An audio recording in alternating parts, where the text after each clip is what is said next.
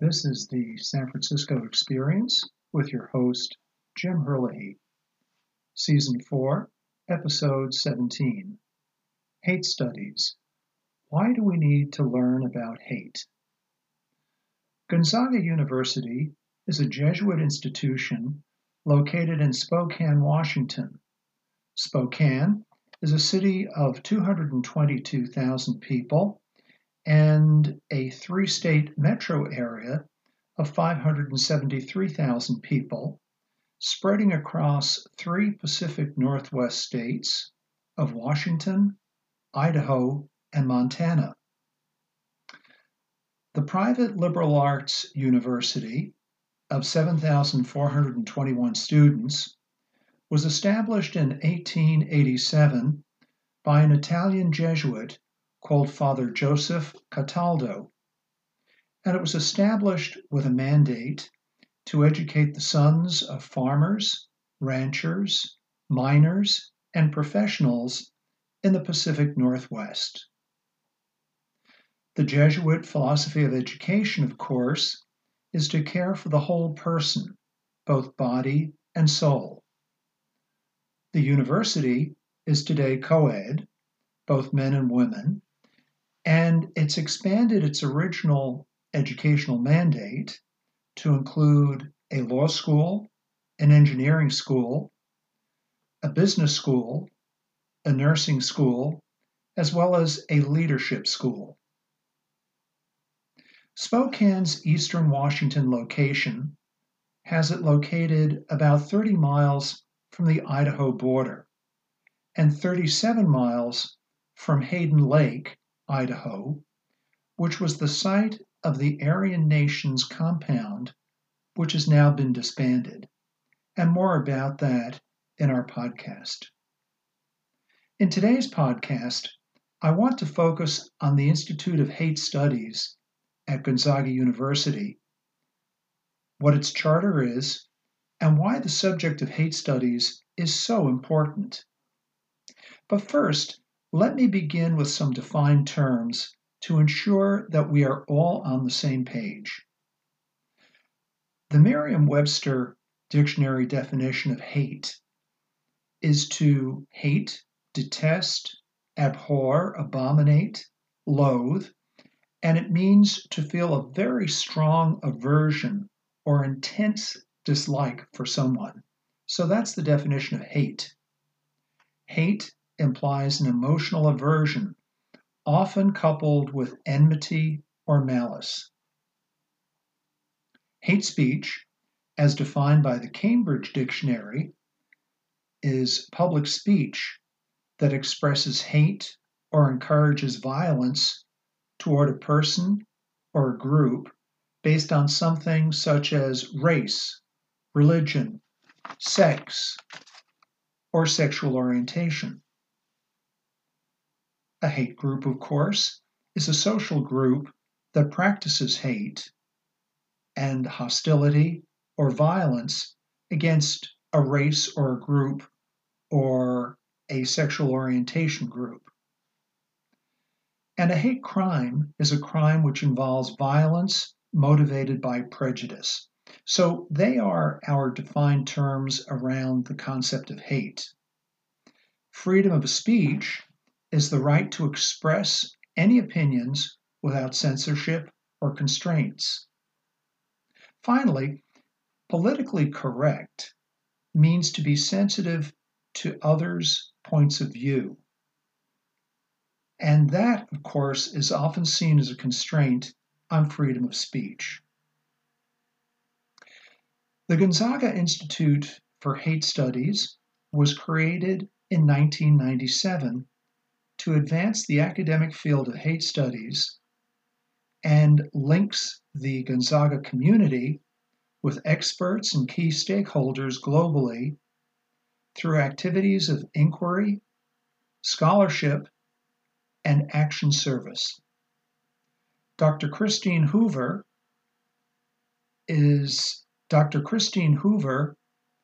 heads up the institution. The Journal of Hate Studies is an international scholarly journal which promotes the sharing of interdisciplinary ideas and research related to the study of what hate is, where it comes from, and how to combat it. So, as we began the podcast with a question as to why we need to learn about hate, there is your answer. In the case of Gonzaga, the catalyst for the creation of the Institute occurred in the late 1990s. It was founded in December 1997, and the Institute held its first formal meeting in the fall of 1998. A series of attacks on Black law students at the Gonzaga Law School was the immediate catalyst for creating the Institute. Further, the Pacific Northwest has been a region where hate groups have flourished.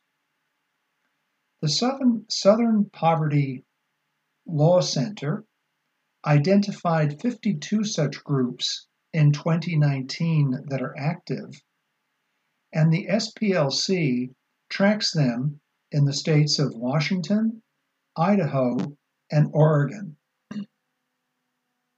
In an earlier podcast, which is episode 13, dated September 7th, we explored why the Pacific Northwest has become this magnet for hate groups. But where can hate lead?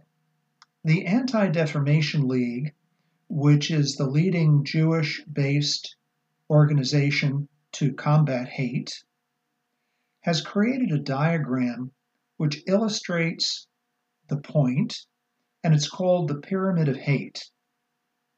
It's a useful visual tool which helps to understand how small acts of prejudice can escalate to extreme violence and even worse.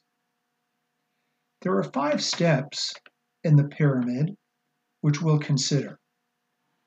The first, and the foundation of the pyramid, is bias. And bias is a preconceived negative group of a group of people. It's a negative view of a group of people. It manifests itself in scapegoating a group as the cause of society's problems, accepting preconceived views and not challenging hateful statements or jokes. The second level of the pyramid, above bias, is individual acts of prejudice. In addition to making hateful statements, people may also avoid individuals of a specific group, ridicule them individually or as a group, or call them hateful names. The next level up, the third level of this pyramid, is discrimination. And discrimination, whether it's by law or by practice. I'm thinking about institutional racism such as the apartheid system in the old South Africa, or the old Jim Crow laws in the southern states of the United States, which are long gone, but existed until the 1960s. Certainly the anti-LGBTQ laws, which are still in the process of being removed from the books. Also, examples of anti-religious prejudice, such as in Northern Ireland, where Catholics that effectively could not vote, didn't have civil rights, or Saudi Arabia, which to this day discriminates against anyone other than Muslims. You cannot have a non-Muslim religious service in Saudi Arabia, nor are there any places of worship, Christian or Jewish or non-Muslim, in Saudi Arabia. And for the millions of foreign workers who come to Saudi Arabia from the Philippines and from other non-Muslim countries, those foreign workers are not able to practice their religion freely in Saudi Arabia. So there are some examples of discrimination which is sanctioned by law and practice, and how that kind of discrimination is actually the third layer of this pyramid of hate. The fourth level of the pyramid of hate is bias-motivated violence. Now we're actually moving from thought and concept and even laws into the field of violence, and this is called bias-motivated violence. And this is violence against people or property, such as desecrating holy places, cemeteries, pogroms, anti-Christian persecution in the Middle East, for instance, is one example of this. Anti-Uyghur violence in China is something which is going on today with those concentration camps for the Uyghurs in China. During the 1990s, we had the Bosnian ethnic cleansing by the Serbs in the old Yugoslavia. And again, other such acts of violence directed against people because of who they are, what they believe, or where they live. And all of these actions, in turn, these violent actions, can then lead to the pinnacle of the pyramid, which is genocide. And genocide is defined as the act or the intent to deliberately and systematically annihilate an entire people. Genocide has existed since time immemorial, and genocide was something which was swept under the rug, and the history of genocides has been not very well documented. In fact, the very term genocide was not even coined until the 20th century. Unfortunately, the timing of that coining of the term, the 20th century, proved to be very auspicious, because throughout the 20th century, genocides have been all too common. We're familiar, of course, with the Armenian genocide in 1915, followed by the Holocaust of the Jewish people, moving on to the Cambodian genocide in the 1970s, and the Rwandan genocide in the 1990s. Of course, those four genocides, as awful as they were only the tip of the iceberg. Mount Holyoke College in Massachusetts has documented 21 genocides in the 20th century, with the greatest genocide having been waged in China in the 1950s and 1960s, when up to 75 million people were killed in China in a genocide. The second largest genocide occurred in the old USSR during the purges of the 1930s and into the 1940s, followed by the German genocides.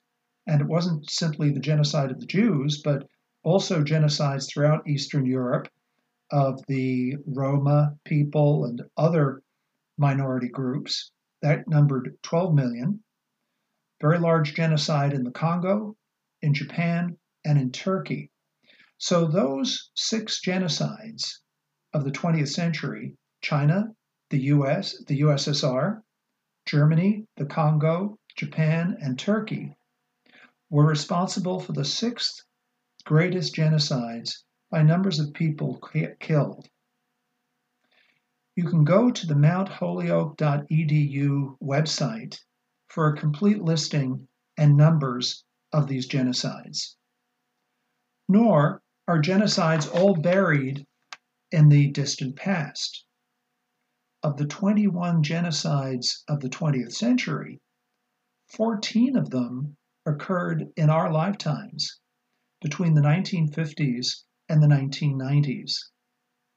Thus, in considering the pyramid of hate, which culminates in genocide, the answer to the question as to why we need to study hate is glaringly obvious. And for those of us who've lived from the 1950s until today, 14 of those 21 genocides of the 20th century took place during our lifetimes. To step back for a moment, but keeping that pyramid of hate in our minds and our mind's eye, let's come back to the first and the lower level of that pyramid, bias, and the individual acts of prejudice which go along with bias. During the last 4 months of civil unrest here in the United States and the public discussion of police reform, the concept of implicit bias has been popularized. Implicit bias refers to attitudes or stereotypes that affect our understanding, our actions, and decisions in an unconscious manner, and implicit bias can often be subtle. We always need to be aware of it, and we especially need to be aware of implicit bias, particularly in the field of law enforcement. Hate speech, as defined, does not mean having an opinion different from someone else or being in disagreement. Too often, the term hate speech is bandied around by Hollywood celebrities, and they don't know what they're talking about. But during this political season, and especially during the presidential campaign, it's easy to demonize or to make your opponent the quote-unquote other, or somehow less or lesser. And of course, the nature of politics is such that you always have an opponent. You're fighting with the opponent. You're trying to make the opponent or the opponent's ideas less and less acceptable to your supporters. So we have to be very careful, particularly in this era of highly polarized attitudes in our country. We have to be very careful about hate speech creeping in and watch out for it, particularly during the presidential campaign on both sides. Hate is not a partisan issue. Hate is part of human nature, and we just need to be very sensitive towards it and call it out when we see it and know it when we see it. We see and hear these attitudes on the news every night, especially with the exaggerated political speech in the protest movements. I think you all know what I'm talking about. We've all seen it. We see it every night. We saw it just a couple of nights ago with the ambush of the Los Angeles sheriffs. Also, academics especially have a responsibility to ensure that their instruction and their ideas do not flow into the field of hate speech. In large measure, many academics on our university campuses have contributed to a culture of intolerance on university campuses. It's one thing to have another opinion. It's something else to prevent your opponent from even expressing their opinion. Unfortunately, many university campuses have seen a rise in anti-Semitic speech and anti-Semitic conduct. That has to stop. And that's where the academics should be taking a lead, which unfortunately, I'm not seeing that. Religious leaders also need to be very mindful of hurting, hurtful, and demonizing statements and descriptions of people, particularly LGBTQ people. So religious leaders just need to be very careful in their speech about that community so as to not incite their religious followers into hatred of the LGBTQ community. Social media and legacy media play a key role in the free speech arena. The unregulated world of social media has fallen victim to being manipulated by outside and malevolent forces. The freedom of speech, of course, is guaranteed by the First Amendment of the US Constitution. But it is not a freedom which is absolute or unfettered. For instance, you cannot scream in a crowded theater, "Fire," for fear of creating panic and then a stampede, which leads to injury and possibly death as the audience tries to flee. So that's an example of the freedom of speech, and it must be used responsibly. You don't have a right to shout "fire" in a crowded theater because of the consequences that could come as a result of that exercise of quote unquote free speech. And the sterile and intolerant politically correct atmosphere, again, that we see on so many American university campuses, is an abridgment of free speech at the other end of the political spectrum. A careful balance of this freedom of speech is critical in this country, particularly with more than 300 million firearms in the hands of the public. So, freedom of speech in America poses a dilemma, and we never want to use our freedom of speech or abuse our freedom of speech and see it become hate speech. So, the power of speech to confirm bias or to create bias is very powerful. And as we've seen in the pyramid of hate, bias is the base of that pyramid. And the importance of not letting bias escalate out of control is paramount. The Gonzaga Institute of Hate Studies does important work with bringing these issues to the forefront of government policymakers, law enforcement leadership, religious thinkers of all denominations, the political community, and increasingly the social media world. To give you an example, the Aryan Nation, which was a white supremacist and neo-Nazi organization, located their compound in nearby Hayden Lake, Idaho, close to Spokane and not that far from the Gonzaga University campus. However, the compound was dismantled and has been turned into a peace park. The Aryan Nation, of course, is now splintered. It has largely left Idaho, although some of its adherents are still in Idaho, and smaller factions of the Aryan Nation have spread to Pennsylvania, New Jersey, and Tennessee.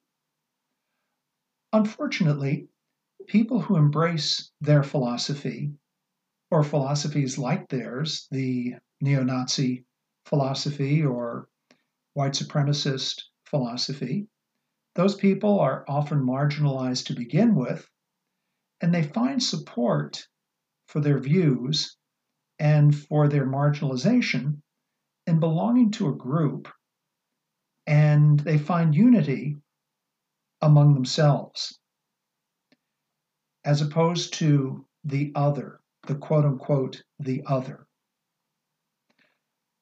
They often blame the other for all of their own problems rather than looking inside themselves.